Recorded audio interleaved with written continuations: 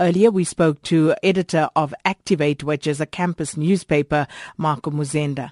Many people seem to be happy that at least that the list has triggered some sort of open conversation about rape and sexual assault on campus. I mean, there are some people who have expressed reservations about making such a list public, but the general consensus is that it's been a long time coming, that people are glad that it's something that's out in the open now and that people can talk about it, whereas generally people have been frustrated at the apparent lack of attention and focus given to the subject. The protests have several intentions. I mean, first off, one is they need to get attention to the fact that the people on the list are alleged rapists and that action should be taken against them.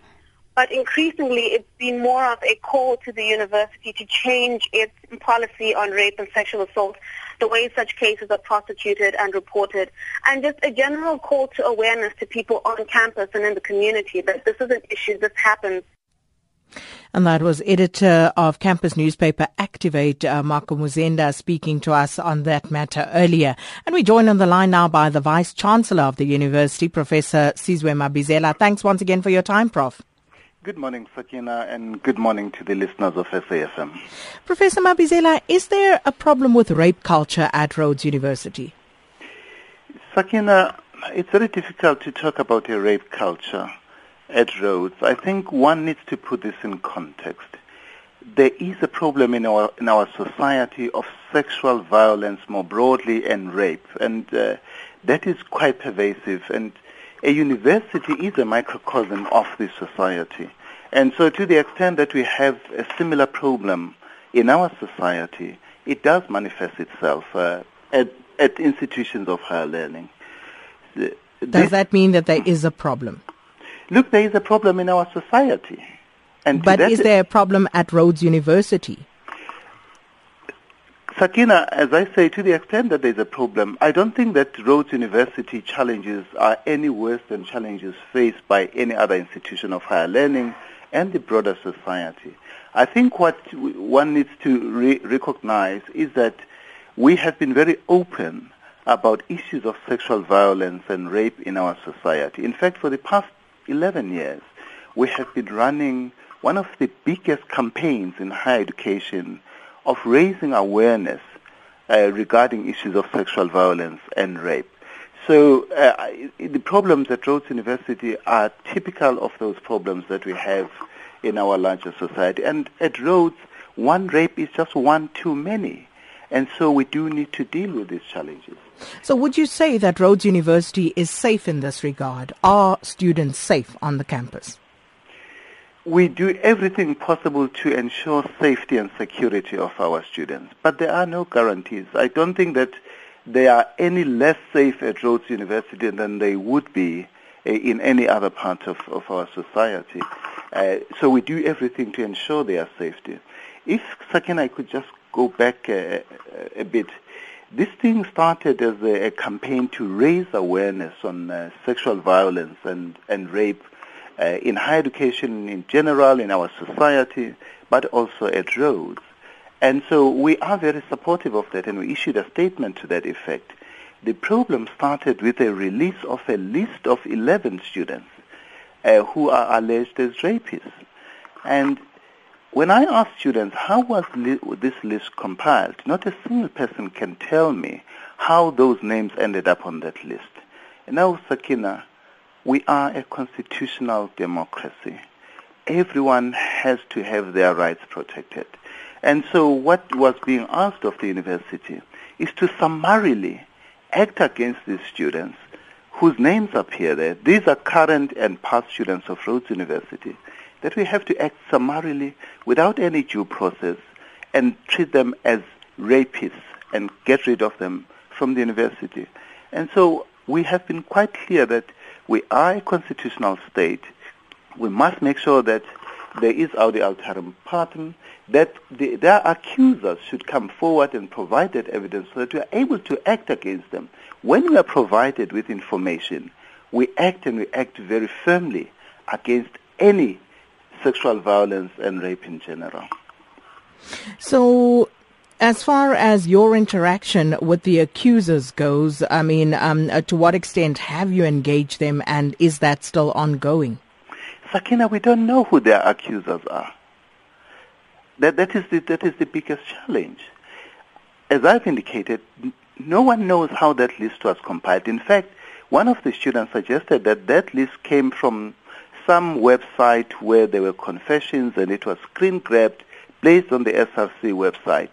And just from that, people then simply assumed that there's a rapist, and they were hunted down in their residences, and they were dragged out of their rooms, and they were displayed for public humiliation, and they were held against their will, at least 3 of them. The others, I don't think they were able to get hold of them.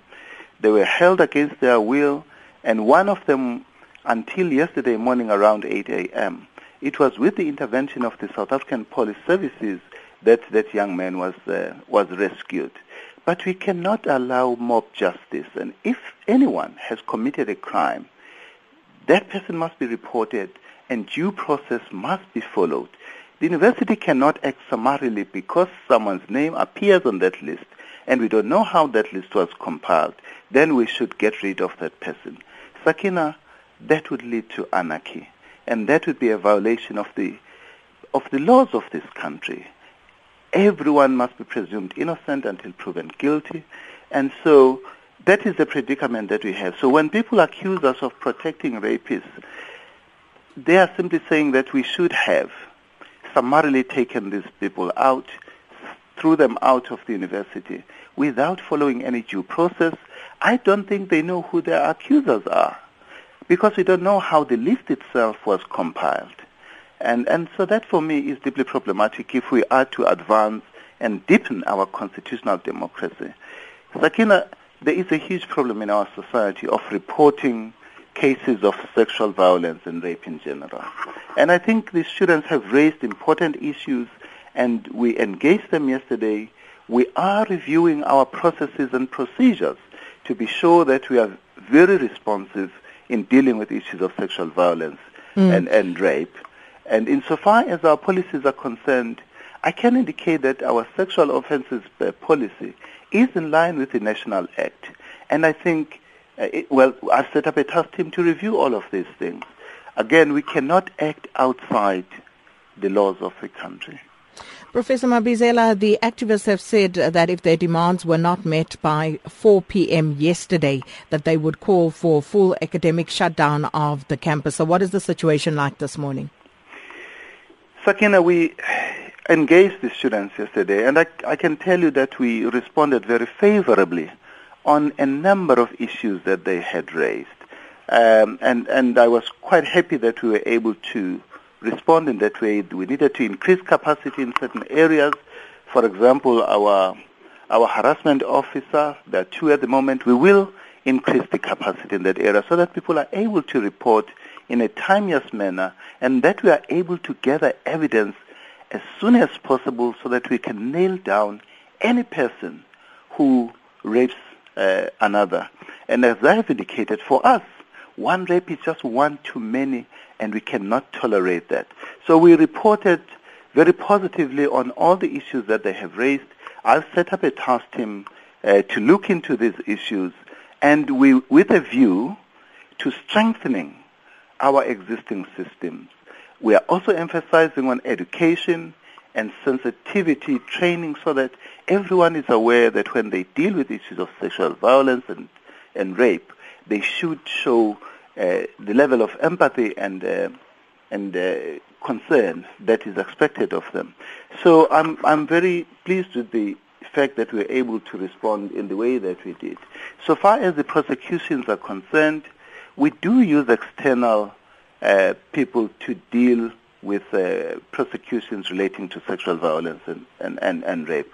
That is something that we do from time to time. But they have raised issues about that.